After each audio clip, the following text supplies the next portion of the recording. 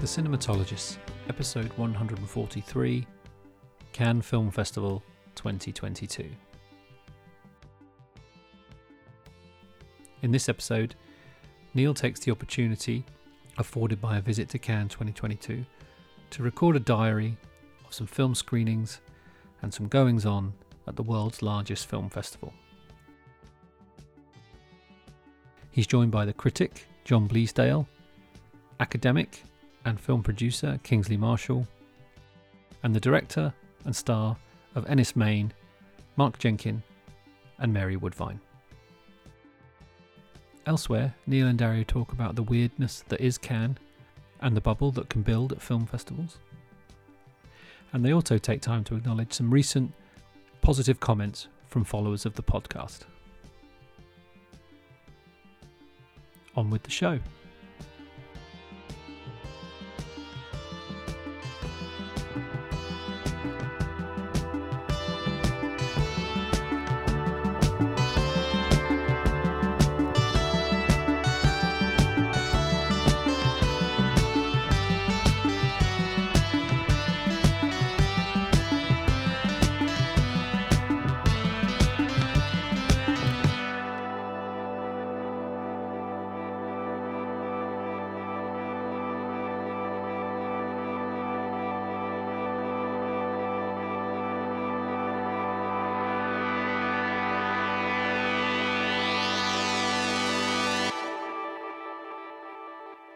Welcome to the Cinematologist podcast. I'm Dario Linares, and with me, of course, back from his Cannes jaunt is, of course, the fantastic Neil Fox. How you doing, Neil?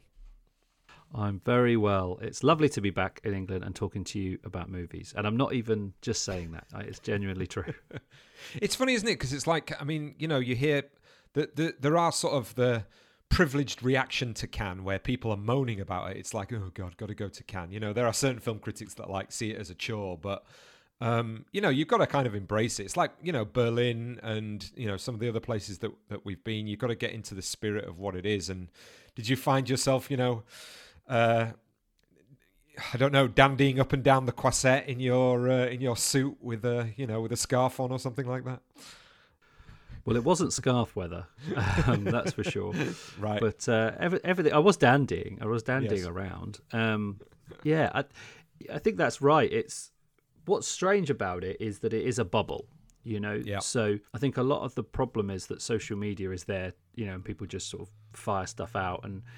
But the reality is, they actually make it really hard to see stuff, particularly if you're a critic, I think.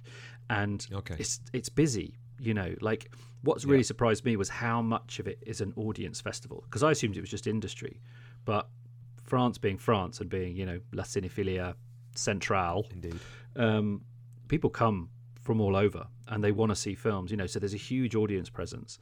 So it's so busy and it's absolutely rammed, and I found that really exciting. But that was largely because my responsibility there was I wasn't on deadline, you know, and although I was there with a film, I wasn't the director of that film, you know, so I wasn't in press all the time. So I was able to just really enjoy it, and I sort of tried to make the most of that by seeing some films and having a swim and trying to get into beach parties, which was successful a couple of times. So that was nice.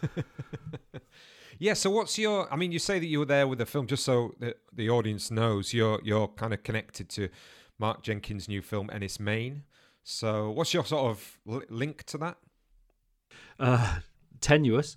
No. Reflected glory. Tenuous.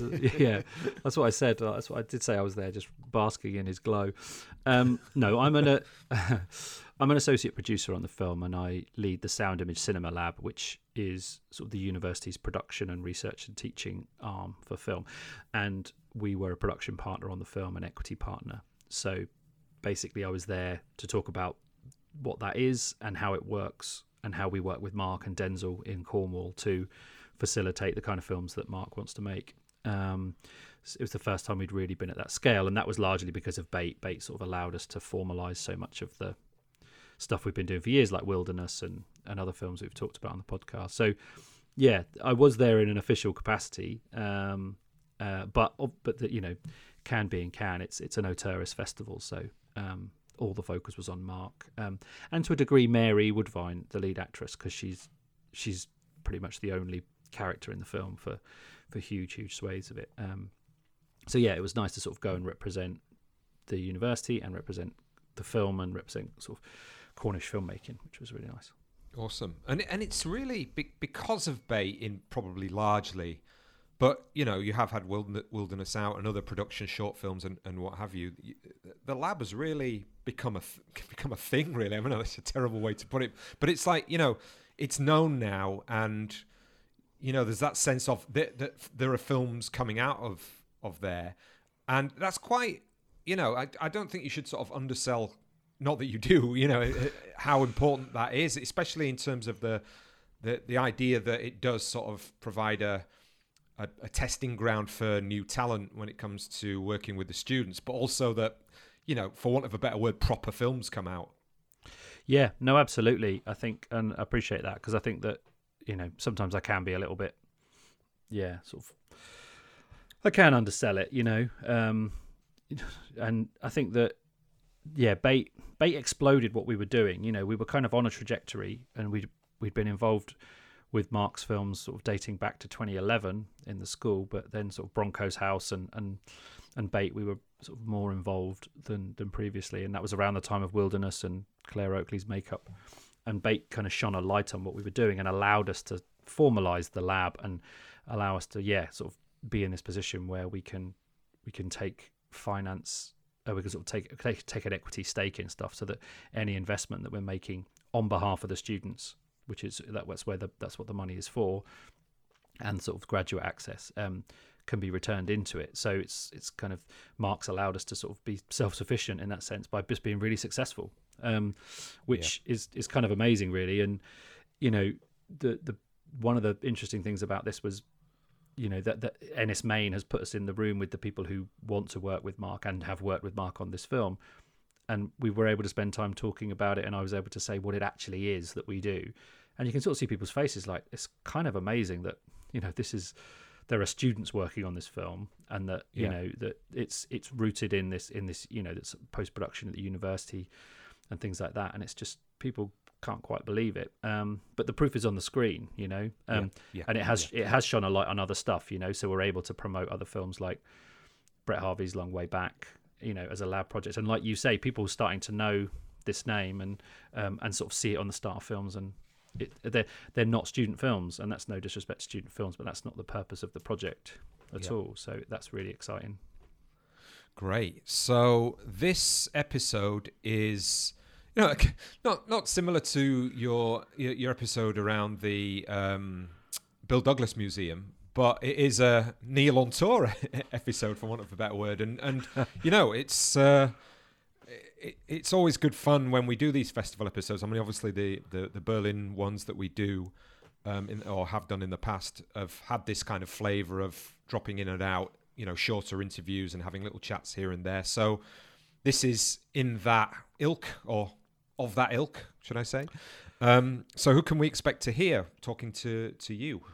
So talking to me in this episode are John Bleasdale, the Writers on Film host and film critic, who's covering Cannes for a variety of outlets, including Sight and Sound, and Mark Jenkin and Mary Woodvine. Just before they came back on the Sunday night, I think, just the night before that they left Cannes, and then Kingsley Marshall, who was with me and sort of works at the university in the lab and is familiar to sort of listeners of the podcast. It was weird. I tried to meet other people, and it was weird because before I went, I had a list of about sort of 5 or 6 people who said that, you know, sort of critics who said that they'd be happy to meet up, and then sort of trying to contact them over the course of being there, it didn't quite work out a couple of times, and I just got to the point I thought, they really don't want me to ask, you know. We'll probably talk about this at the end, but critics seemed really harried, not having the best time. That's interesting. So yeah, so some people that I tried to meet were just kind of it just didn't work out in terms of timings. So yeah, there's only sort of 3 interviews, and then me, on tour, darting around and sort of trying to monologuing and catching a sense of the films that I saw, and also what the hell's going on. Awesome. Yeah, we'll get into that shortly. But just quickly, a shout out to a follower on social media on Twitter called Chintan Nanavanti. And just to say thank you to them for their comment on Twitter and their praise of the podcast and their support. We really appreciated what you said. They kind of summed up what we think the podcast is, or what we'd like it to be at its best. And, without any kind of solicitation at all, just sort of captured what we try to do in the sort of film podcast space, sometimes more successfully than others, in our own sort of self-depreciative attitude, hopefully. But yeah, just thank you for that comment, because it really does help with the spread of the podcast when, social media is not actually what it used to be sort of 3 or 4 years as a kind of platform for sharing your content. It's become more and more difficult because of algorithms and what have you. But when somebody makes a comment and allows us to respond to that comment, and we can get into a dialogue about whether it's about a film or about a particular episode or whatever it might be, it really does help with the visibility. So yeah, that was really nice, wasn't it, Neil? Yeah, it was really lovely. And again, it's so nice when listeners respond to the podcast, in the way we see it, which sounds a bit odd really, but like we're trying to do something that's sort of specific to us and what we like and what we want to do and how we like to talk about film and how we like to sort of present things. So when people kind of get that, and I think you said thanks for getting it, which I think is really nice. It's always nice to get positive feedback, but when people sort of understand what we're trying to do, it is really rewarding. Great.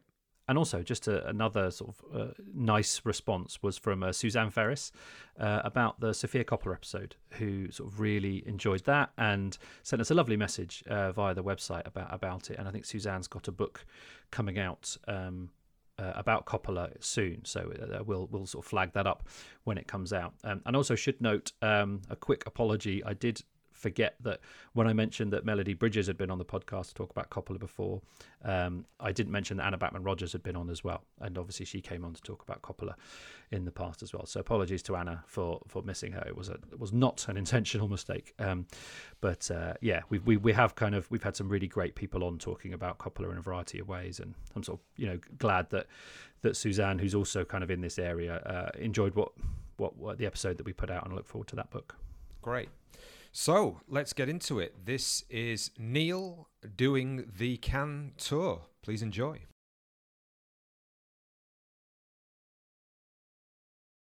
It's about 12:30 at night. I have just unpacked in my apartment in Cannes, and I should have been here about 8 or 9 hours ago, but a combination of not travelling for a couple of years and just general, I guess, nerves or anxiety, or let's just call it what it is, plain stupidity, meant I missed my connecting flight at Gatwick. So I flew from Newquay to Gatwick and it was fine, and then we were supposed to fly from Gatwick to Nice, and we just missed the flight. And still don't really know why or how. A combination of things, mostly just, not paying enough attention. And and there was a moment there where we thought, I'm not going to be able to make it. But we found another flight out of London City Airport. And so we raced across London after we managed to get our bags retrieved. Raced across London to London City Airport. And we picked up a 5 o'clock flight from there. And then we flew into Frankfurt, and then we waited, and then we flew from Frankfurt to Nice, and then we got picked up at Nice airport and brought to our apartment, which I think is close to the centre of Cannes, but it's hard to tell because it's dark. And I've been up since 4:30 a.m. and I'd had about an hour's sleep before I got up at 4:30 a.m. yesterday. So yeah, I was supposed to see the new film from Anna Rose Holmer tonight. I had a ticket for that, and she directed The Fits, which I really liked, but I didn't see that, so I've not seen any films. I have seen maybe I've seen about an hour and a half of West Side Story on my iPad, the new one. I'm going to probably try and catch the rest of that before I go to sleep. And yeah, it's not the start to the festival that I thought. So yeah, interesting. It can only get better from here. I'm looking forward to getting up early and sort of finding my way around. I know there's a lot of people stuck in Paris because of some crazy lightning that hit some crazy lightning that hit a track. So I know Mark Jenkins is stuck in Paris tonight, and his team, and a lot of friends from the BFI stuck there as well. So yeah, a weird day travel wise. But yes, tomorrow is another day. So yes, hopefully tomorrow I will have a more film related update. One weird thing though is when we got to Gatwick, there were a lot of Rangers football fans connecting at Gatwick to go back up to Glasgow, and Rangers on the Wednesday night had played in Seville in the Europa Cup final against Eintracht Frankfurt. So in the morning I saw a lot of fans who were subdued and not very happy because they'd lost. And then tonight, weirdly, I ended up in Frankfurt, where the opposition fans had returned home triumphantly and were in much better spirits. And if you'd have told me that I've seen both sets of fans from a cup final in the same day in two different countries, neither of which country was where the game was played, I would say that's weird. But today was a weird day. So onwards and upwards. Cannes, I shall see you in the morning. So it's Friday. It's about just gone 1 o'clock, and we are ready to leave the apartment and walk the 15 minutes to the Croisette for the premiere of Enys Men, which we're really excited about, obviously. I'm really excited about that. It's been a lovely morning. I have, I picked up my pass and got my bearings, had a wander around, bumped into a couple of people that I know, including my friend Atso from Finland, who I know from Filmstock, who volunteered when he was a student at the University of Bedfordshire a long time ago. So literally bumped into him on the Croisette, which was very nice, and we had a nice catch up, and hopefully have another one before I leave. Bumped into Hannah Strong coming out of the new Mia Hansen Loathe, which I didn't see, but she had, and said hello to her, and yeah, picked up some tickets for some stuff, so I'm going to see quite a few things now, which is good, because I was a bit worried that I would only see maybe one thing apart from Enys Men, which would be fine, obviously, because I'm here with that film rather than as press, but I do want to see some stuff, so I've got some good stuff lined up that I'll be letting you know about. But for now, I'm going to go and meet the Enys Men team and enjoy the world premiere as part of Directors Fortnight. So yeah, nervous for Mark, nervous for Denzel, who produced it. Hope it goes well. They've had a mission getting here, but they are now here, so looking forward to seeing them. And yeah, I will check in later to let you know what's going on. 2 a.m. Cannes balcony, and we've just walked back from Silencio, which is a nightclub next to the Palais de Cinema. And we wanted to go because Silencio, David Lynch, but it was a bit crap. It's just a nightclub with Silencio plastered everywhere, but it was fun. But it wasn't Lynchian in any way. It was just a nightclub in Paris. It was just a nightclub in Cannes. And yeah, so that was how we ended the night. And what a day it has been. So the last time I checked in, I was headed to the premiere of Enys Men, and I was fortunate enough to sit next to Mary Woodvine, who's the star of the film, and Mark for the screening, and it went down really well in the room. The reviews have been amazing. It was so incredible to see him on the stage and talking about this film, and to have followed him for 20 years of his career, and to see how he's grown as a filmmaker and is now on this world stage.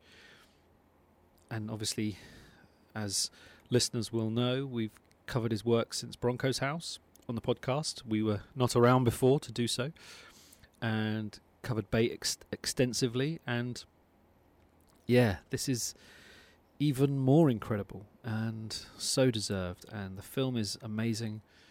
And yeah, I can't wait to talk to him about it. I'm going to catch him at some point this weekend for a quick chat on the pod. So later in the episode, there should be that to look forward to. And then, yeah, he'll be back on the podcast at some point to talk more extensively about the film. Yeah, later in the year when it's released. So, yeah, so I think it's Friday night, 2 a.m., a few hours sleep, and then tomorrow I'm watching a film that's not the film I'm here with. So that will be fun. It's the new Patricio Guzman film. I can't remember the title of it, but it's Guzman, who I'm a big fan of. So I'm looking forward to that. And then before that, I'm going to swim in the sea, and I'm going to see some friends, including past podcast guests, James Dean and Carl Hunter. So I might try and catch a few minutes with them to see what they've been up to here at Cannes. And yeah, I will check in again later. But it's been an incredible day, and yeah, an honour really to be here with Mark and Mary and Denzel and the team behind Ennis Main. And yeah, we had dinner at the Film 4 Villa, and I was talking to someone from the sales agent protagonist, and he said, what was dinner like? And I said, well, when you grow up loving movies and you hear about Cannes, you imagine that there are these elaborate dinners with tiny plates of food, and you don't know what the food is. And, you know, if you're like me from Luton, you're just like a bit scared of the food they put in front of you. And it's in this kind of opulent villa run by a film company for 2 weeks who've taken it over at the biggest film festival in the world, and you kind of waited on hand and foot. And yeah, that's what it was like. So it was weird, you know, and it was strange, and I never thought I would ever be at this festival in any capacity. And yet here I am with a good friend, many good friends actually, enjoying the work of an incredible filmmaker and having ridiculous tiny food that I don't know what it is. So that happened. So that was a Cannes memory that will be there forever. But what was the nicest part of the day, I think, was just after the screening, just hanging out with the people that we came with and just chatting. Yeah. So more soon. Thanks for listening to my rambles from a very hot, sticky, muggy balcony in Cannes. I know. Woe is me. Back at the apartment after breakfast with James Dean. So long time listeners of the podcast will know James Dean from the Tony Manero episode, where Dario picked the screening of Tony Manero, the Pablo Larraín film, and James Dean was down at Falmouth giving a guest lecture. So I roped him into joining me on stage for a conversation. And yeah, very fond memories of having that film introduced to me via the podcast. And yeah, if you can track the episode down, it's very, very early. It's a fun one as me and James wrestle with what we've just seen, which is quite bizarre. I did not talk to James for the pod. We just had breakfast, and then I was going to bring the recorder out and try and get a few minutes. And then another of his friends turned up, who turns out is a producer on the Ruben Östlund film, which is premiering tonight. So a very Cannes moment, as I keep being told. These are Cannes moments, and they do seem to be, because they haven't happened to me anywhere else in my life at any other time. So they must be Cannes moments, because it was a moment that happened in Cannes about 20 minutes ago. So I did not pull it out of the bag and ask for some tape.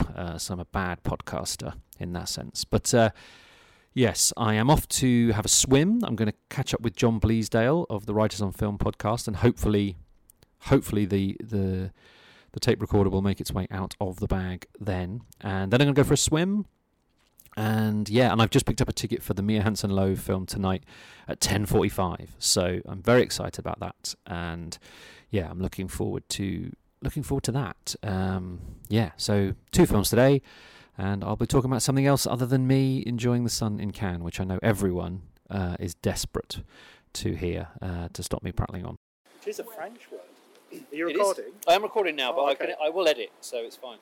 No, leave it raw, man. Leave it raw, like your steak that you just had for lunch. Very nice steak tartare. So hello, John. Hello, Neil. Thanks for spending lunch with me. It was really nice to see you in real life. It was great. So we worked out this is your 10th Cannes? I'm not sure if it's a 10th or 9th in 10 years. Moonrise Kingdom was the first film I ever saw at Cannes. Wes Anderson, and that was, I think, 10 years ago, so that's how I've worked it out. Yeah, wow. What do you like about Cannes? I love that it's a film festival that really mixes the worlds of cinema. So you have the business, you have the commercial, you have the selling, you have the creatives, you have the people who actually make the films here, drumming up money for the next projects or just exhibiting what they've just done. And then you have the critics, you have people like me, sitting back and in the space of 2 hours pronouncing on what has taken several years for everyone else to make. And it's great. And you also have the audiences. You have genuine fans, genuine cinephiles. It's a great culture, and it doesn't hurt that it's on the Côte d'Azur in May. No, that's true. And I've actually been really surprised by the amount of general cinephile audiences that seem to be going to things. Like it feels like more of an audience festival than I was led to believe, that it was this big industry thing, which it is, but it's also just people watching movies. Absolutely. You always see the old couples who come along and have their cinephile badges, their cineast badges. Yeah. And you'll have, every now and again, there'll be like a group that's obviously coming from schools, and they're going in and seeing some of these movies as well and responding to them, and they're seeing stuff that is coming from all over the place. So in that sense, it's a real meeting up of different sections of society and different parts of the world in a way that I think is, especially in a time like this, absolutely stupendous. Yeah. And how do you find the kind of the critic life? Because obviously it's like watch a film, file a film, it's a woe is me thing, like you say, we're in this beautiful place. But there is a kind of tension to getting the words out when you've seen a film. Like, is that something that you struggle with, or you enjoy in any way? Well, I'm blessed by very low quality control, so I can turn stuff around very, very quickly. But yeah, no, you're absolutely right. The fact that you have to do this, you might file 2 or 3 reviews a day. You're watching 3, 4, 5 films a day, and you become very muddy. You kind of get match fit by halfway through the festival, I think. But at the beginning, it's really tough. And by the end, it's very difficult also to sort of avoid just using templates and just sort of saying, opening idea, synopsis, what's the name of the cinematographer, what's the name of the composer, and away we go. Yeah. I resolve this usually by cutting and pasting most of everything I write from Hollywood Reporter and just mixing the words around so they can't recognise it. Good tip for anyone out there just starting out to approach it. So who are you writing for here, and what have you seen so far? I'm freelancing and writing mainly for Cineview, cineview.com, and also for Sight and Sound. I've done a couple of reviews for them already that should be up on the site. And what have I seen so far? Well, I saw a lot of the early films were very Freestar-y, if you like. Yep. Coupé, the French remake of One Cut of the Dead, which was okay if you haven't seen the original, but if you've seen the original, you really don't need to bother. Tchaikovsky's Wife, which is again Freestar, really interesting bits, but a film that bizarrely dispenses with the music of Tchaikovsky when it's a film that's centered on the Russian composer. And I don't know if that's an attempt to avoid cliche, but it feels like me. I can hear a baby being thrown out with the bathwater at that point. More positively, I've seen Corsage, which was a really good sort of kind of one of this new genre of films where we take a female royal figure like Diana in Spencer and we make them into a sort of countercultural figure of sort of feminist resistance and female identity. It's utter bullshit, obviously, but it's kind of fun, you know. And Vicky Krieps, or Cripes, Creeps, I would say. Yeah, okay, is superb in it. She's absolutely wonderful. I love her. I love her anyway. And in this, she rules the film as effectively as Sisi ruled the Austrian-Hungarian Empire. Yeah. Fab. Well, really lovely to catch up with you, and thanks for joining us on the pod. No, it's brilliant. Thank you, Neil. Patricio Guzman just makes the most beautiful films. I just love his work so much. His latest, which is My Imaginary Country, looks at the 2019 youth rebellion in Chile and the subsequent rewriting of the constitution. And he just has this amazing ability to take the subjective, which is his own personal story, and in this one he's really leaning into his kind of past filmmaking and talking about himself as a filmmaker and his past work, but also the personal, the stories of the people that kind of make up the participants in his films. The national, the story of Chile, and then the universal in many respects in terms of the pearl button and nostalgia for the light, but just this kind of sense that there are fundamental things at play in humanity and human existence all over the world. It's an incredible film. The footage of the riots and the uprising is astonishing, beautiful in part, you know, really kind of defiant and hopeful, and it's a really hopeful film, and it feels kind of necessary.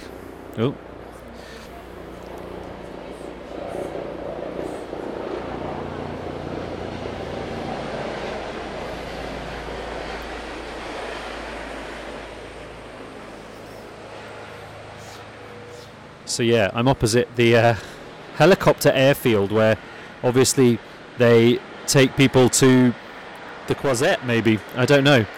It's pretty noisy. I'm at a cinema on the outskirts, a big multiplex, but really beautiful screen, really comfy. And I'm so glad that I've seen another of his films at a festival on the big screen. He's such an incredible filmmaker who I really admire. What's beautiful about this is it's a story about women, and it's only women interviewed in the film, and it doesn't feel tokenistic women have always been a part of his cinema, certainly in the last few films, but this feels right and proper without being in any way sort of box ticking. It's really beautiful, and the stories are beautiful. And just the construction of it, the way he weaves in these little motifs and ideas is just... He makes these really beautiful works about really harrowing and difficult subjects, and his latest one is no exception. I loved it. And now I'm going to try and get a car back to the centre. On the way up here, I got an Uber, and my Uber driver was here with he runs a bodyguard company, and he's got 5 members of staff who are all bodyguards, and they're all off bodyguarding, and he was Uber driving to make some more money, and he's obviously making a fortune. But that was cool. But the coolest thing was that he was he plays for Saint Etienne football team in the B team as well, in the sort of the reserves, which was just wonderful. So hopefully I'll have an interesting anecdote from my journey back into the centre of Cannes. Earlier on we heard from John Bleasdale. Thank you again, John, for chatting to me as we wandered from lunch to the Palais. And after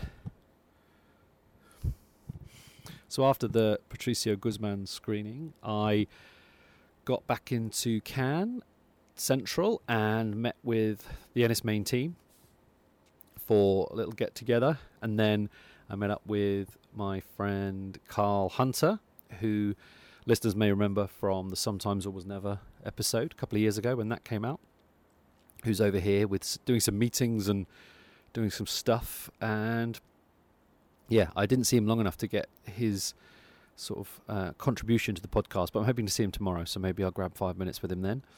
And then I went to a very weird party, which was not my scene at all, and I keep saying that, and it sounds so pretentious, but it is true. Like, just really everything that's wrong with the film industry in this room, really, for me, and I just hated it.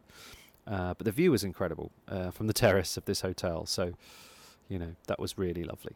And then we sort of had a bite to eat, and then we caught the Mia Hansen-Løve's new film. I think it's Louvre because it's got the strike through the O, but maybe it's Louvre. She's French. I sort of pronounce it like it's Danish or something, but Mia Hansen-Løve, her new film, One Fine Morning, Un Beau Matin, was wonderful. Loved it absolutely. I mean, I love her work anyway, and this felt like a kind of a return to the tonal territory of things to come and the films before that, except Eden, which is my favourite and sort of very much an outlier. But I haven't seen Maya and I haven't seen Bergman Island yet, so I'm not really sure where it fits in the whole thing, but it certainly feels like more sort of tonally linked to things like Father of My Children and Goodbye First Love. And it's got Léa Seydoux, who gives an incredible performance, and just a really wonderful film about life being a bit shit. And it sort of made me think of the conversation I had with Hannah Strong about Sofia Coppola's Somewhere. Life's just a bit shit for a lot of people, and this is a really beautiful, melancholy film that's all about performances and all about capturing life and moments. And I don't think there's many better than Léa Seydoux currently at doing that. So, well worth it. And I think it's a Mubi pickup as well, so they might have even helped produce it. They were certainly all over the opening credits, so that should be out at some point with them. I know they've got Bergman Island coming soon. There was 2 weird moments in it, like really kind of odd decisions, which are sort of a bit jarring. But for the rest of it, it was wonderful, and I really loved it. So that's it. It's another late one. That was a 10:45 start, so in the evening. So it's just gone 1 o'clock here, and I'm going to settle down to get ready for some more movies tomorrow. I have a friend here who I'm hoping to talk to as well on the podcast at some point. And I know I keep saying that. There will be other people on it apart from me. And she's trying to get us 2 premiere tickets for the David Cronenberg's Crimes of the Future on Monday night. And she's she works in the Palais for the festival. So fingers crossed for us, gang. Let's see if we can get them. Send out your good energy. I know you won't have heard this. You won't have heard this before then, but I want you to just feel that I need you out in the podcast ether and send me good vibes for a red carpet premiere with Léa Seydoux again and Vigo and all of those amazing people in that, what is surely to be the bonkers talking point of the festival. So yes, but tomorrow, that's not on tomorrow, so tomorrow I'm seeing a Sidney Lumet film which I haven't seen, Visions of 8, which is in the Cannes Classic Restored, and then a film called and then something else at I think 9 o'clock in the evening. I can't even remember the name of it, so but I'll remember it tomorrow, and I'll talk to you about it then. I'm making my way to the Palais to catch the Sidney Lumet restoration of Visions of 8, which is a film of his I've not seen. So I'm very excited about that. I'm trying to find a cup of coffee. It's really hard to find a cup of coffee. There's a lot of restaurants. I'm not moaning. I didn't mean that to sound like a woe is me, but it is interesting that I cannot literally just find a coffee shop to get a cup of coffee. But I'm sure I will. So quiet morning this morning. I went to a taping of a podcast because I'm a proper podcast nerd. So Scott Feinberg, who runs the Awards Chatter podcast, was doing a live taping for his podcast, and it was with Léa Seydoux, an actress that I love because I've just talked about Mia Hansen-Løve's new film. And so it's just a really intimate. There's only like 20 people there, and just a lovely hour listening to her talk about her films and her process and her life. And it was just really lovely, and a really nice moment in a lounge overlooking the sort of the entrances. Yeah, it was really nice. I'm glad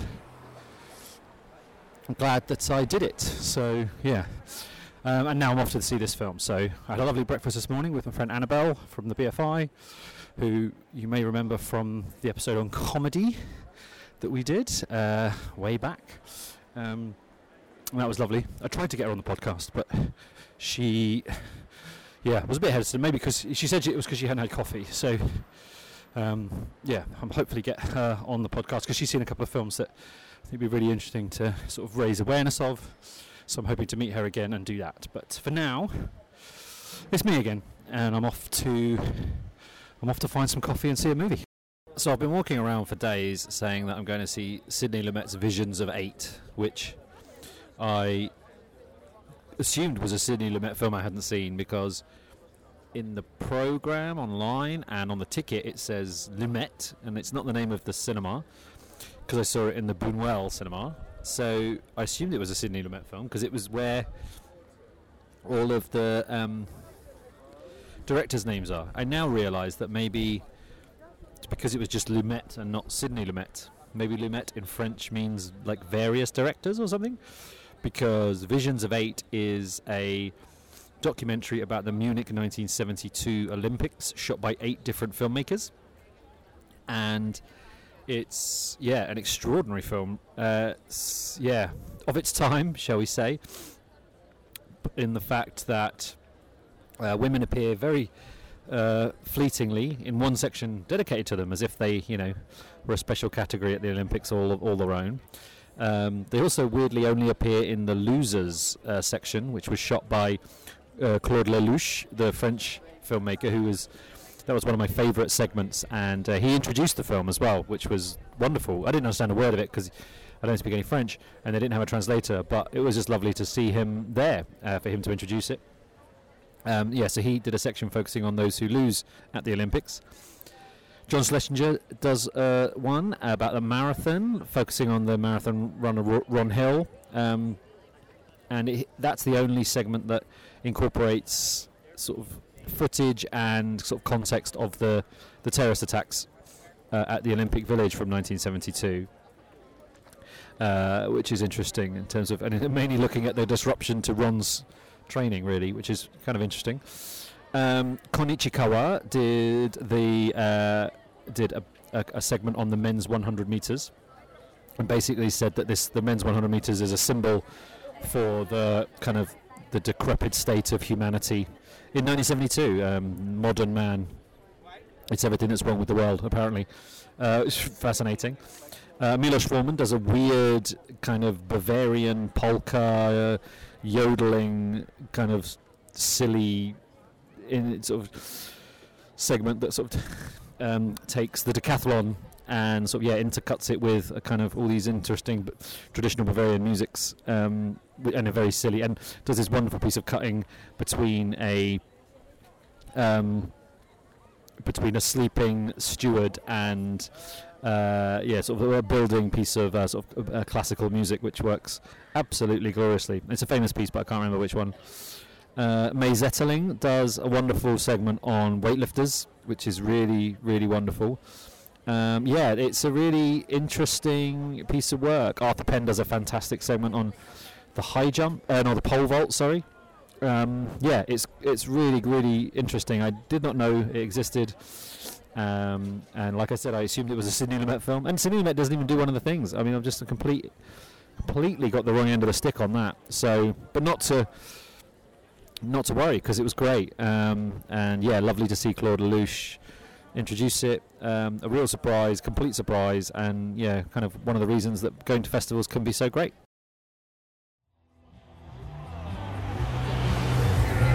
Man's a lovely dancer. Huh? Man's a great dancer. Amanda? Yeah. Cool. Alright, first say hello to Dario. Hello Dario.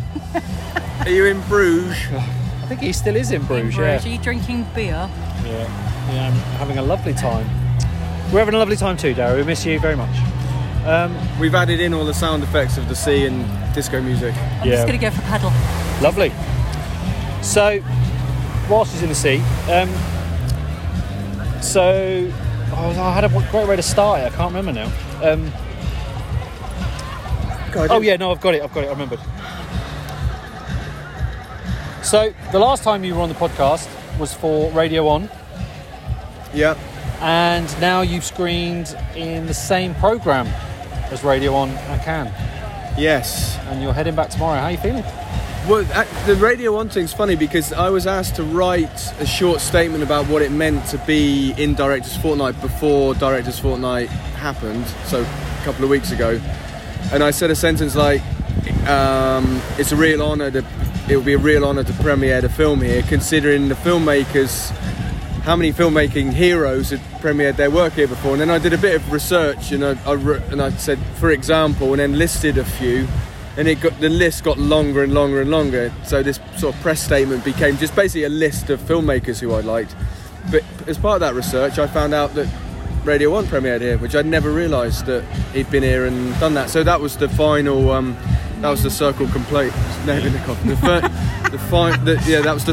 That made it made sense then. Yeah. But yeah, just amazing. We sort of stood on the beach looking over at the towards the theatre where the film premiered on Friday. It's underground, so I can't actually see it, but we can sense it from here.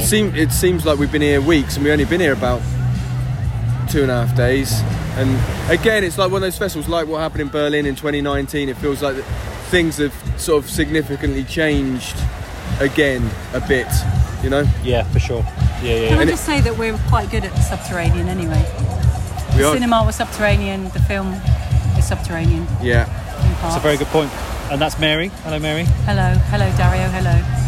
It's not just Dario that listens to the cinematologist. How has Cannes been for you? Your face has literally been everywhere. Have you enjoyed it in any way? I've had a brilliant time. It was only just this evening, when I've had a bit of a dance, that I've realised that my face is everywhere. I hadn't really sort of sunk in till then. But it's been brilliant. It's been weird. We were sort of sleep deprived on the first day. The second day was sort of loads of things we had to attend. I had to sound intelligent and articulate. And then today was the first day that we could sort of relax, and then it really sunk in that we were here. And it's brilliant. What's it like being at a film festival and not seeing any films? It's fine. I find it absolutely fine because I'm not in the right... I haven't got the concentration span to sit and watch a film, and I don't think I've even got the concentration span to read the programme and decide to go and see something and then be able to get there under my own steam. Because the thing with being here that's brilliant if you've got a film is you don't have to think about anything. You've got people who take care of you every single second of the day.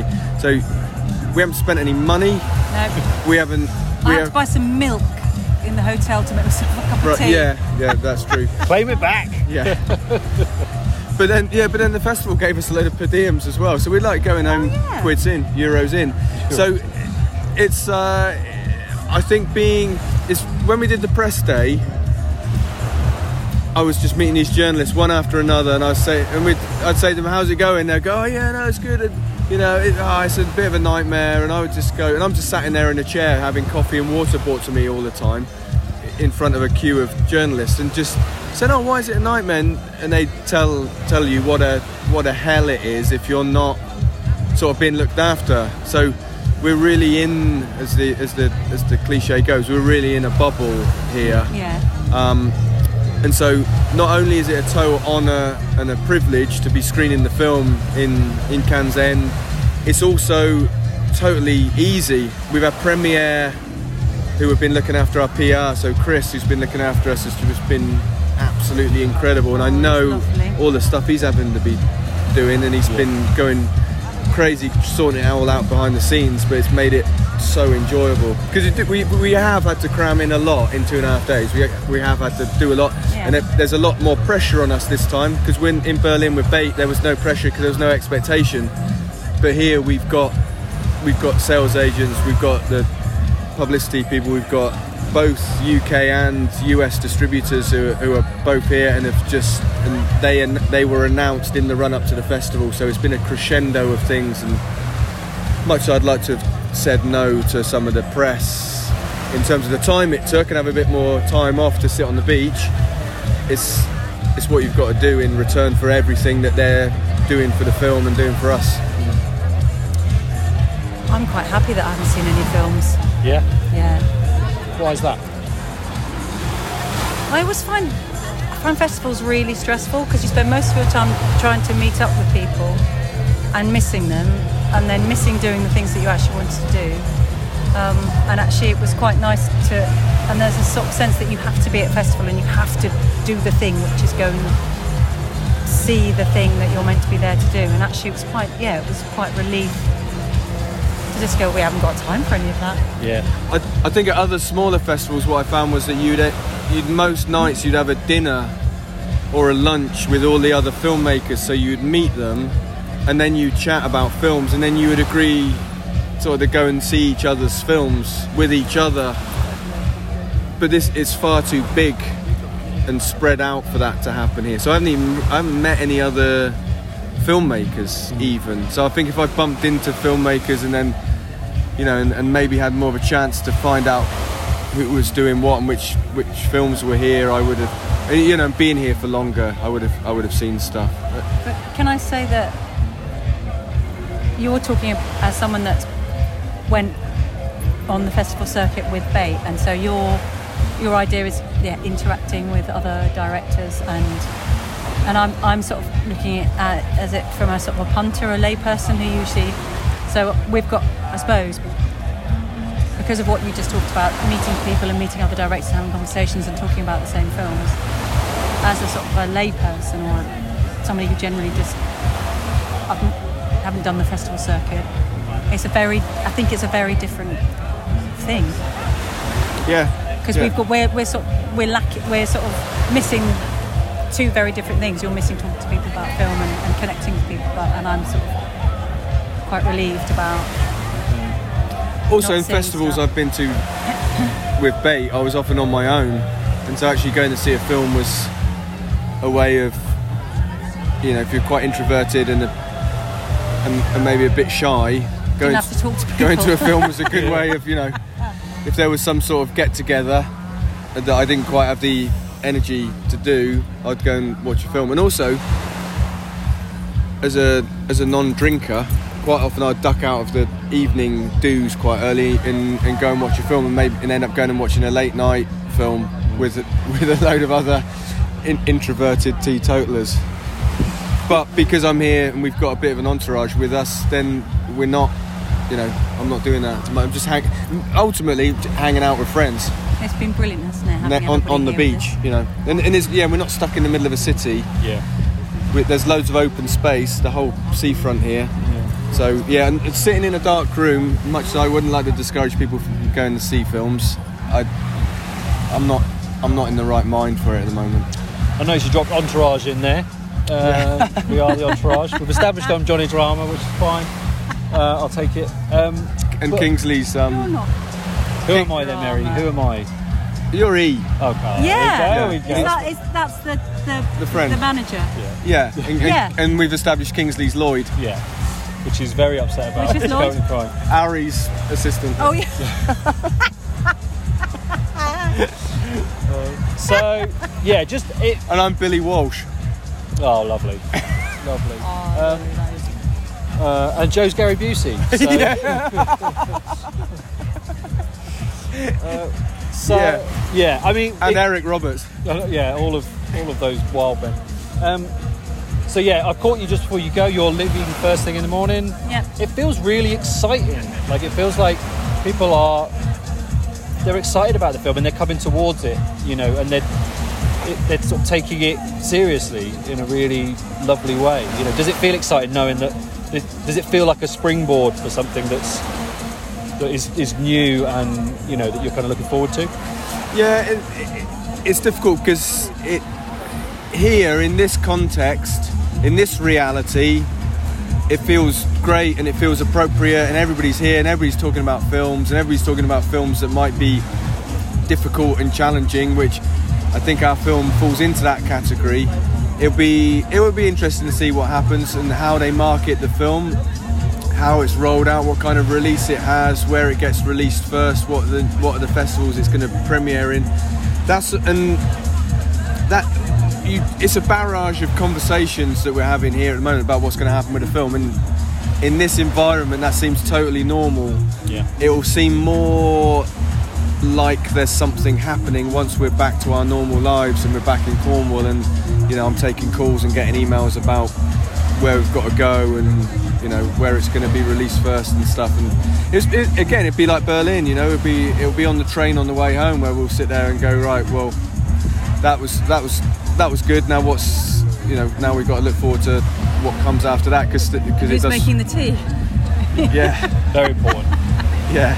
And is there enough cat food when we get home? Yeah. Things like that. And is Isaac going to put milk in the fridge? Once you get back to reality, then what's happened here will become weirder, more significant, and I think we'll get a sense of how, what's going to happen with the film, how big of a deal it's going to be for us, and what we're doing next. Well, look forward to that. Thanks for spending a few minutes with me on your last night, and have a safe trip home. Pleasure. Thank you, Neil. Thank you, Neil.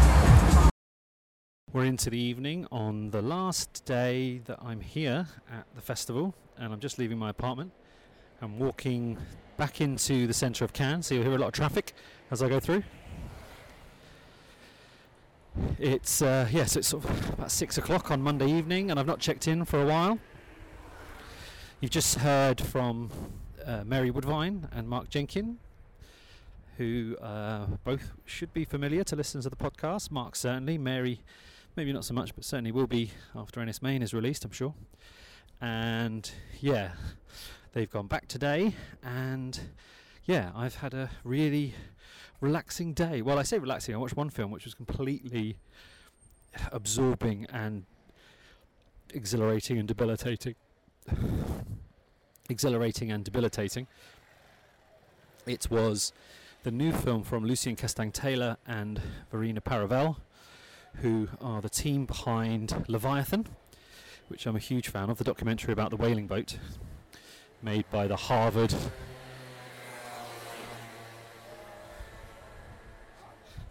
I always get the name wrong,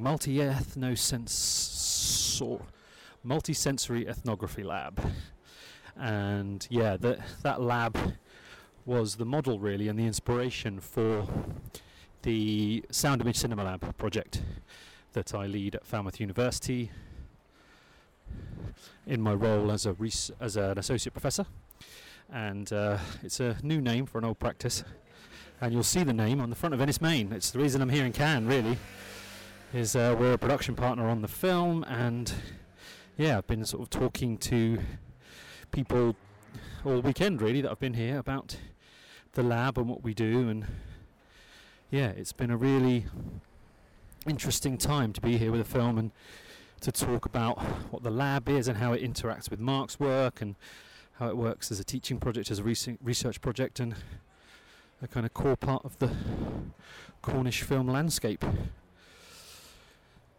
So that's been really nice, and I've just had a meeting earlier with the lead curator of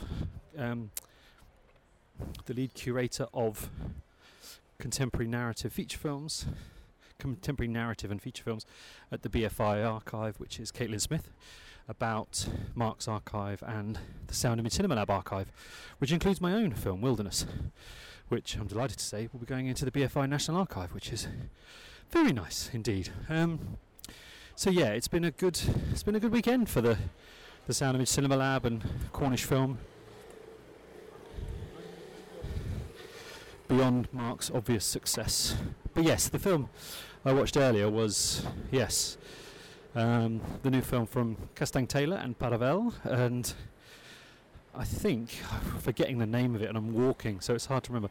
I think it's The Fabric of Human Life. Un Human Fabrica Corporis. It's something like that. I butchered it horribly, and I apologise. The real title will be in the show notes. But it's a, poetic, abstract, expressionistic, matter-of-fact portrait of life in modern medicine, really. So it's across several hospitals in Paris, and it's intricate surgery and intimate care, and it's these short portraits of different aspects of medical practice. But it's really, if you've seen Leviathan, kind of aesthetically pushing the boundaries of what we know about those things and how we see them. So we go inside a brain for brain surgery, we go inside an eye for eye surgery, no tricks, no CGI, utilising the medical camera equipment on hand, and then just getting as close as is humanly possible, pardon the pun, to the acts of surgery. And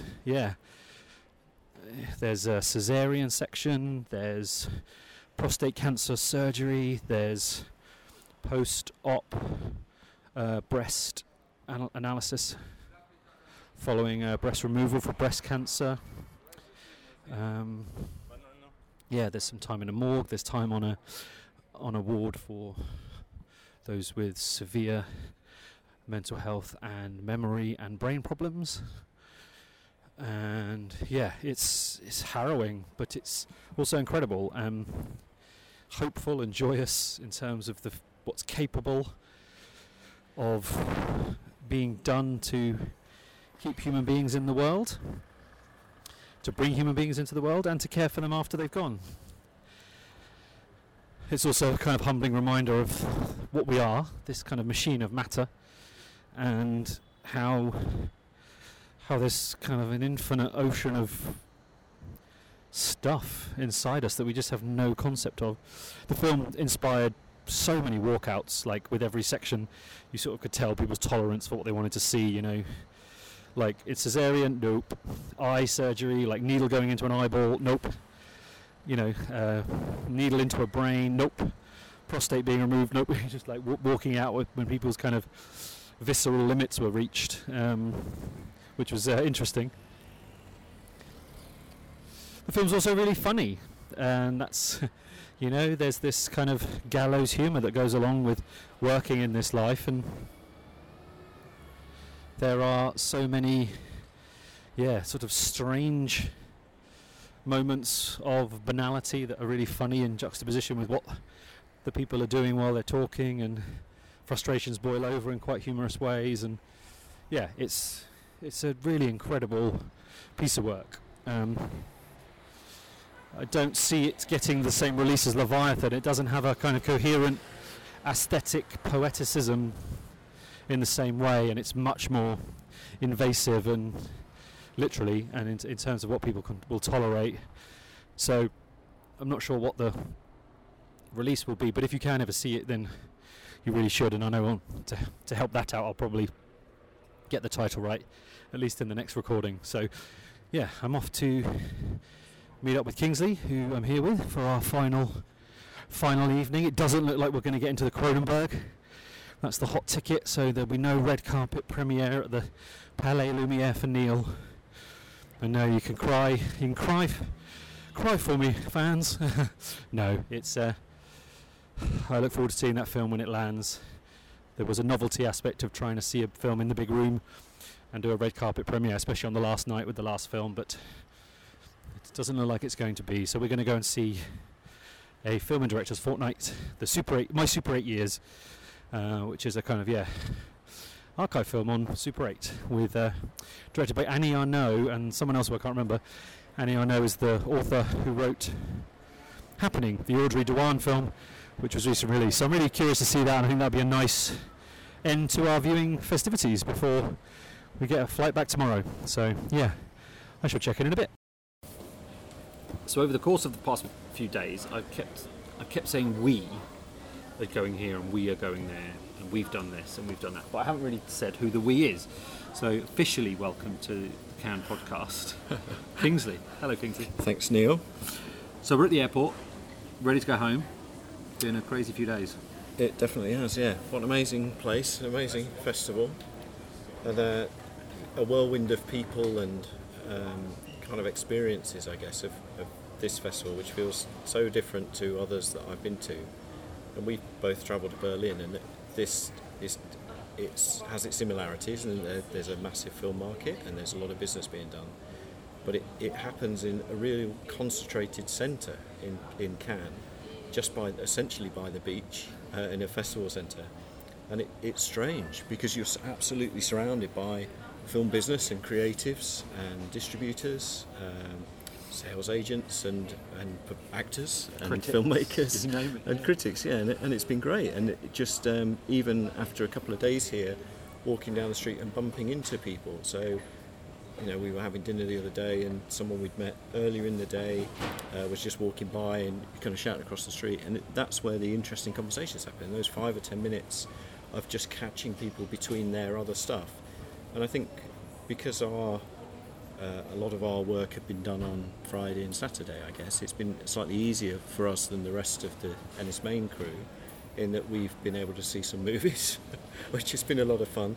And then the people that you meet there are really interesting as well, that you're just sat with I watched a movie yesterday with a French audience, in French. I don't speak French, but it was a joy. You're out in the suburbs somewhere with a crowd of people who are, proportionally, I'm sure, are press and whatever, but a lot of people who just love going to the cinema. And they were generationally with kind of this wild differential between teenagers and younger kids, and right up to kind of grandparents there with their families. And I love that I thought it'd be quite exclusive, but once you're beyond the Croisette, it's very inclusive kind of thing. The whole town becomes a film town for a week or so, which is brilliant. Yeah, absolutely.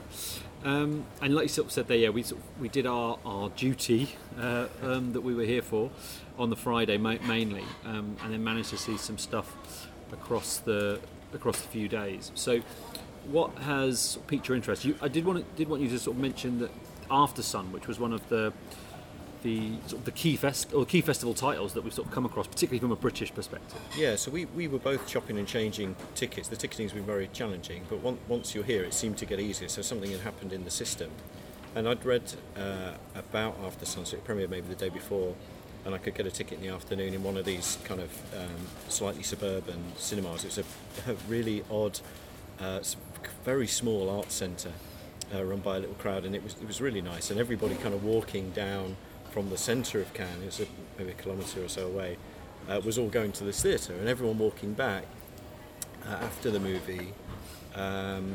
It was nice to walk back on my own with my own thoughts, and it's a father-daughter story. It's they go on holiday, which is it's in the sunshine, and I'm here in Cannes watching it in a cool cinema, but it does all the things that independent cinema should do. It's challenging. It's about family. It's about people being smart. The young actor in it is amazing, and the script is so real and resonates with so many things of experience, your life experience, that it really landed with a lot of people. And it's not pretentious or fancy, and in its form it's relatively straightforward. But the characters, the relationship between this father and son father and daughter rather, are absolutely astonishing, and that you just buy it straight away. Within the first minute, you buy into it. It's a beautiful movie, and I guess it will drop in the autumn. I think it's been picked up by Mubi. Yeah, that's right. On the day that we saw that, because a friend of ours was really interested in that film, and he kind of operates in that space. But the deal had been done in the afternoon after the premiere, and it's interesting seeing that, isn't it? That you're here, these movies are premiering, often with cast or crew around, and then the deals are being announced either on the day or sometimes the next day, and that's wonderful, isn't it? That filmmaker, their debut's championed in this amazing festival. People are talking about it, and the buzz is very immediate. We've met a few journalists where they're dropping reviews like within an hour. Someone said yesterday that they were writing up copy for a film that had premiered, and unfortunately the journalist hosting the Q&A couldn't write their copy quick enough. So people are that quick to it. You're talking an hour or an hour and a half after a screening, which is amazing, really, because then people immediately in the bars and the cafes and around the Croisette are talking about those movies. And After Sun was one of those. And I think it sits slightly outside of some of the other things I've seen and that we've seen together. But it's a great British, Scottish film, with terrific performances, really beautiful script, and really, I've seen a lot of films where the endings are right in my alley, in that they're unresolved, they ask questions, and I was recounting there's a moment in After Sun, so the father and daughter go away, and at the end of it, he says, have you had a good holiday, to his daughter? And she says, I have had a good holiday. It's such a simple line, but it's dealt with in such sincerity. It really puts the hairs up on the back of my neck. And I was saying to someone about it, and almost like crying with the line because of the film, which is great. Lovely. Anything else you wanted to mention? I saw Falcon Lake yesterday, the movie in French. We don't need to speak French to watch it or understand subtitles. That's cinema. Again, really, it's a coming-of-age story. It's about two kids in Canada, and there's a few Canadian filmmakers around Canada at the moment. And it just, it landed with me. I thought it was really great, and a movie, felt like a movie of my childhood, like an 80s film about two kids. The adults are totally on the periphery of it, and are really uninteresting. There's a guy who's 19 in the film, or who plays 19, he's uninteresting too, because the story is about this 16-year-old young woman and a slightly younger boy. And they're again at the centre of the story, astonishing performances, amazing direction, and again the story and the location is super indie. A nice ambiguous ending, maybe ambiguous, but that would be another tip for me. But I haven't seen a bad film, which is pretty amazing. Seen 6-7 movies.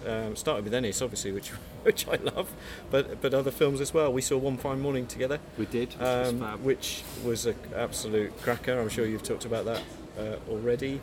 And a couple of other things, a couple of docs. It's been a really great experience. And it's funny reading some of the press because people say, no, this is not a top draw Cannes. All right, I wonder what that means, because we haven't done any red carpet films, and we've talked to some people involved in some of those. But I think for indie cinema, I was quite surprised. I've got to say, quite surprised. Not just in Directors Fortnight, but in the general programming, that there is some really great first or second features, new filmmakers that I've not heard of, and the ticketing forces you into that a little bit. That you get what you get and you go along. I saw a movie, a Japanese film called Plan 75. I didn't know a thing about it, but it was the first screening I saw on Saturday morning after the premiere. A really touching movie about assisted dying and about society and young and older people's relationship with one another. And although that's at crisis point in some countries around the world, it's certainly evident everywhere, I think, as people live longer and medical care gets better, that this implication of older people being a burden. And I wasn't sure about the film. The first 20 minutes, all the exposition happens really in the first 10 minutes. There's a news story running and it blasts you with this information. But the following hour and a half is so sensitively dealt with, of 4 characters contending with their place in this assisted dying program. 2 older people and 2 younger people who are involved or employed by the government to kind of work it. But it's not a apocalyptic dystopian movie. It's absolutely full of hope and about personal responsibility. And that movies like that, if a movie shifts your worldview a bit, that's what I'm about. And this movie has really made me think. So that would be another tip. But like I say, I haven't seen a bad film, so that bodes well, right? Indeed. So, last question: would you come back? Love to come back. I've already said to the Airbnb we were staying, hopefully I'll come back next year. What's been amazing is coming with a film, and that is such a odd experience, wild experience, and the people we've travelled with have been extremely inclusive, and the distributors and the production companies, again, super inclusive and giving. So you felt like on that first day, certainly we had access to all the stuff that you read about and kind of understand Cannes to be. But subsequent to that, the last 4 days have been brilliant. And I think if you just love movies, I'd highly recommend come to Cannes, buy yourself a ticket, go to the public screenings. Everything's available every day pretty much. And certainly in the latter days of the festival, once that first opening weekend was out of the way, where a lot of the business happens, it's really inclusive. And these provincial cinemas I'd been to, or these kind of suburban cinemas, and we both went for different films to a multiplex about 20 minutes out of the town. It's regular people who love cinema. So I think it's a great place to go. And what a destination! It's been roasting hot. You're on the beach, and also that thing where, you know, as a consumer, if you get 2 or 3 streets back from the Croisette, there's a regular town there doing regular stuff. So it's not massively expensive. If you can get through the accommodation hoop, and you can travel here with good connections by train as well as air, I'd highly recommend it. And I think I did have a preconception of it being not as open to the public as Berlin or London Film Festival or all these, Aesthetica or whatever, but actually it's a real delight, and the access is there. So I'd highly recommend it, and I'd really like to come back in early June next year with my wife. I wouldn't do the opening weekendy bit, but certainly the second half of the festival, just to come and watch movies and hang out in a beautiful place with really kind, generous people. We've met so many nice people around, and then engage with the industry bits as you want to, if you wanted to do that. But travelling with a film would be my recommendation. Always. All right. Well, yeah. Thanks for the last few days. It's been a really fun time, and thanks for coming on the pod. And let's get home. Yeah, let's get home.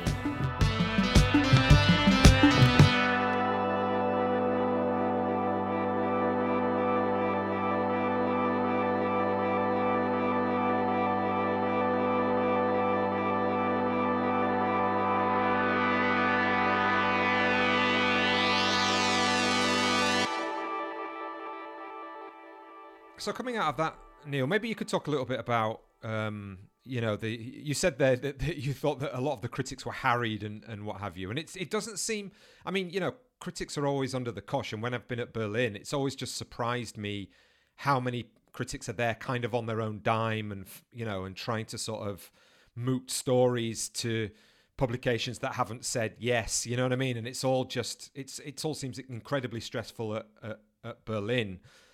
And we've talked before about how we're glad we're not on any kind of deadline, and we can kind of, in a very privileged position of seeing the films that we want to see and not having to, focus on competition or the big auteurs or whatever it might be. But I don't know. Why was that? Was it even worse than you'd expected, or what was the reason behind it in your mind?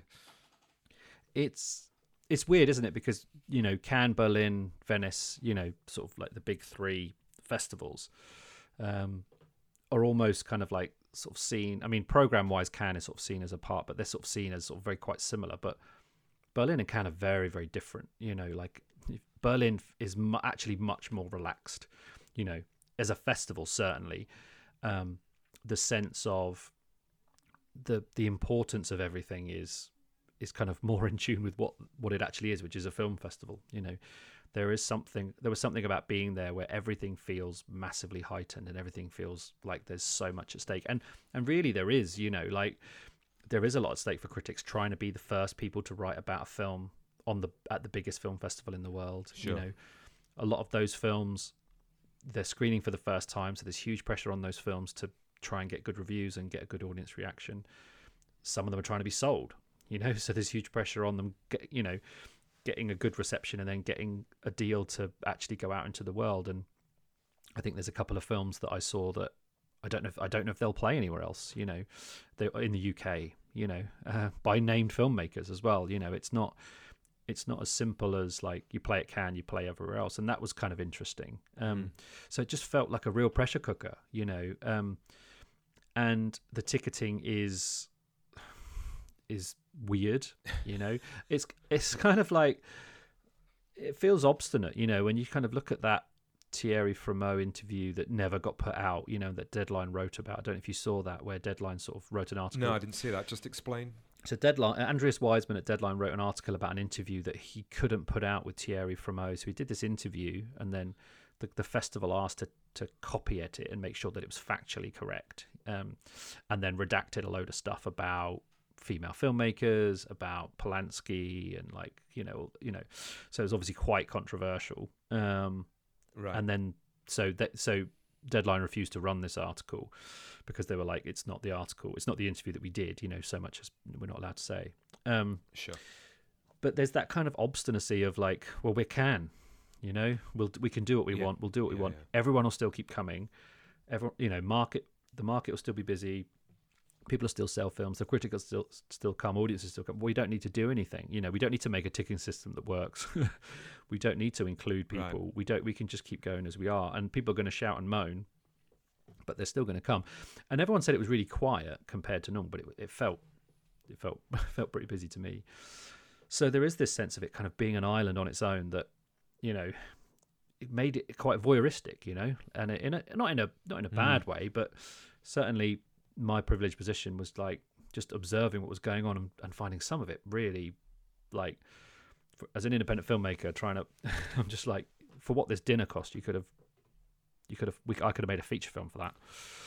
Right. Okay. It's just ridiculous. It is ridiculous, you know, but there's also this weird side where, you know, you do get to see the good people, you know, like kind of like Berlin, you know, you get to meet the people that are trying to do good work at all levels, you know, so good publicists, good curators, good programmers, good people in funding, good, you know, like they're all there, everyone's there, so you kind of have to wade through the madness, but there is good stuff to be found. And, you know, being on a beach with friends on the Croisette, you know, talking about movies, and thanks to Ennis Main, a lot of the talk was about movies because it inspires a cinema conversation. Was really nice. So there's this kind of duality which is quite weird and certainly that's what leaves you tired, I think, is that there's so many headspaces to occupy, which is a privileged thing, but there's a real toll on having to move around and talk to people really quickly, and it's not a woe is me thing at all, but there's a reality, and you can sort of see why critics who are trying to get into a screening, you know, they've sort of maybe pitched somewhere but the pitch is reliant on them getting in, and they don't know if they're going to get in. You know, like, right. Is that because they just have to wait in line until there's space rather than there is a sort of press number or something like that they can just go straight in kind of? Yeah, if they don't get in the first allocation, they have to kind of, you know, try, or if they don't get in, then they have to try and find something else, you know, and they're trying to pitch it after they've seen it. And there's so there many isn't the people big press only screenings like there isn't the big press only screenings like there are in Berlin. I mean, sometimes, you know, I've been queuing for quote unquote press screenings and I thought I'll never get in here, and then you get in easily and there's loads of space because the cinemas are massive. They don't put those on in Cannes. Is that right? They do, but there's just so many press and so many accredited. You know, there's so many people accredited press, like from around the world. You know, and the like I don't know because I didn't go in the main press screening room in the Palais, but the main Palais Lumière is where they have the competition premieres, and that's the big room. So I'm not sure how big the main press room is, but it's not like the Palast at Berlin, you know, it's thousands of, you know, where you can easily fit everyone who wants to see that film at the first. So, and there's just less pressure as well, I think, at Berlin. I think it's a different kind of program, you know, where, you know, like there is still a pressure on it, but certainly didn't feel as pressured as it did here. So I just kind of left people alone, that I didn't want to reach out and be like, do you still want to meet? Because you could sort of see from their profile that they were trying. And then, you know, seeing a 3-hour film, writing a 500, 600, 800 word review, which might take 2 hours, and then going straight back into another 3-hour film. Like, people just get in this headspace. It is tiring, you know, and it's a headspace thing. If they just want to sort of bed down and then sort of let go at the end of the day, which I completely understand. So it was interesting. But I do thank John for, we had a lovely lunch, and then he did a little chat, which was really nice. And obviously Mark and Mary and Kingsley for, because everyone was a bit wiped out when I spoke to them, for sure. Brilliant. So what was the one film that you wanted to point out? I know you've spoken about a few, but maybe you could just sort of say, to finish off, what was your one takeaway? You think, that is what a cinematologist's audience would want to watch. Oh, that's a good question.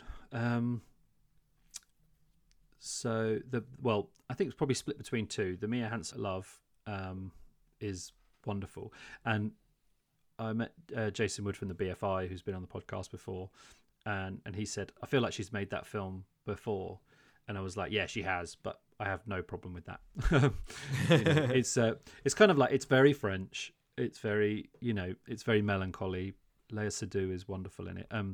But it's just, another one of those films where you're just like, you're just in good hands, you're just in the hands of someone who knows what they're doing. What's the title of that, sorry? That's called One Fine Morning, Un Beau Matin. Right, okay.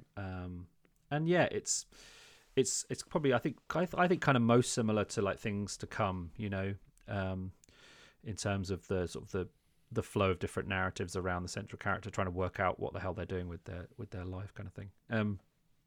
And yeah, that was really lovely. And also a film that I'm not sure will come here, which is the Patricio Guzman film, My Imaginary Country, which is kind of extraordinary. And it's the one film that sort of now I'm back has kind of stuck with me the most. There's something about his filmmaking I just absolutely adore. And I saw The Pearl Button in Berlin, and that never got released here. So it's and I think it's a film that would be really important for us to see in this country, given that protest has recently been outlawed. That this is a film about a country that has changed in the last couple of years because of youth protest, sustained angry youth protest, and also women. Women finally saying enough is enough and sort of downing the tools of the matriarchy until things change. And they've rewritten the country's constitution because of this action. And the second dictatorship in a row is no more. And it's such a beautiful film that feels hopeful despite these incredibly brutal scenes of uprising. But he just has that way, of just being a really, and I sort of said there that there's so much going on that is just felt, which I loved it, and I really hope it gets some kind of wider release. And also, just to note at the end that I didn't talk about it. I didn't sort of do a recording for it because I saw it very late on our last night, which was the Super 8 Years by Annie Ernaux and her son David.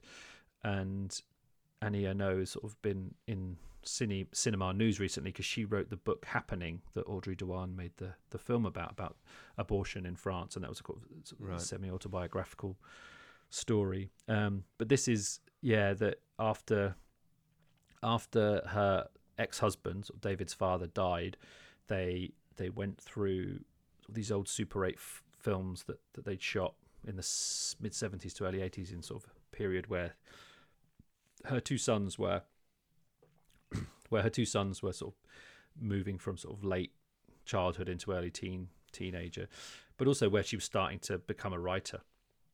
And she sort of narrates this really beautiful poetic remembrance of that time over the top of this incredible footage. And it's just a really interesting, very restrained take on change, how a family changes, how a person changes, and how those kind of really big steps that we make as people, particularly when we're adults, can take years to really unfurl. So it's a series of small things that lead her from being a mother with sort of long writing ambitions into a writer of renown and a mother still, obviously. And it's about an hour, and it's just a really, and I saw 4 of the 6 films I saw were French, and they were very French. Actually, no, sorry. 3 of the 6 films I saw were French, and they were very French, and 4 were on film. So this was another one that was shot on film. So it was nice to spend some time with some films. So I just wanted to mention that because I didn't mention it in the main diary. But a nice way to end the festival screening wise. Nice. Yeah, I really hope I get to see the Guzman. I mean, I think from way back at the beginning of the podcast, that was one filmmaker, and I think if we ever did a kind of top 10 of cinematologists' films, do you know what I mean, rather than our personal favourites, probably Nostalgia for the Light would be on that list, I would say. For sure, yeah. But yeah, the fact that we don't see more of that filmmaker, or he's not talked about more than he is it's difficult to know why when you consider, we talk a lot about Inarritu or Alfonso Cuarón or Del Toro. I mean, obviously they're making big budget mainstream dramas, but the Guzman and Pablo Larraín, I think, are our two go-to South American filmmakers, I would say, rather than the other big three. You know what I mean? That's the difference of this podcast for sure. Yeah, we're team Chile, they're team Mexico. Yeah, that's true. But yeah, it's interesting as well, isn't it? Sorry, I just don't want to kind of, organically lump all South American directors into one category, of course. But you know what I mean? It's those two filmmakers. I think the Chilean connection is what we're into. We're all about that. But it's interesting, like you say there, because I think that in an era of kind of subjective documentary, where the filmmaker is much more readily accepting of filmmakers inserting themselves in the story. No one does it better than him, I don't think. He really, there's so much deftness to all the different perspectives on top of his own, which I think is remarkable. So, yeah, he's definitely someone who should be talked about more in a variety of ways, for sure. Brilliant. Well, congratulations on that, Neil. Well done for getting around Cannes and surviving the experience. I got my badge. Great I work survived Cannes. Indeed. Put it on the T-shirt. So we have got a bonus upcoming, but it's not me and Neil. I'm actually going to have a drink and watch a film with Mary Wild from Projections Podcast this weekend. So a bonus hopefully will come out of that. And we'll tell you what film we're going to see when we record it. But yeah, great, Neil. Great to talk to you. Glad you're back in one piece. And I look forward to thinking about what our next episode is, which I don't know what it is yet. I haven't got anything specific lined up until later on, but maybe we can do another hour, just you and me, and talking about movies. I went to see Top Gun Maverick last night, so I've got that to talk about. Great. The Cruiser was at Cannes, obviously, very famously at the beginning, but it's very entertaining, very well made, and very, very silly. No, I can't remember the first one being as silly, but maybe that was just the 80s. And I was a kid then, and everything was silly. Yeah, kind of. Yeah. Cool. Well, I look forward to hearing more about that for sure. Yeah, no, I think that sounds nice. Yeah, because we don't really have anything lined up, and we've had some nice responses to people just saying they like us talking. So yeah, maybe that would be a good way of filling the gap. Lovely. So, thank you to our audience for your continued support. This has been the Cinematologist Podcast. Thanks for listening.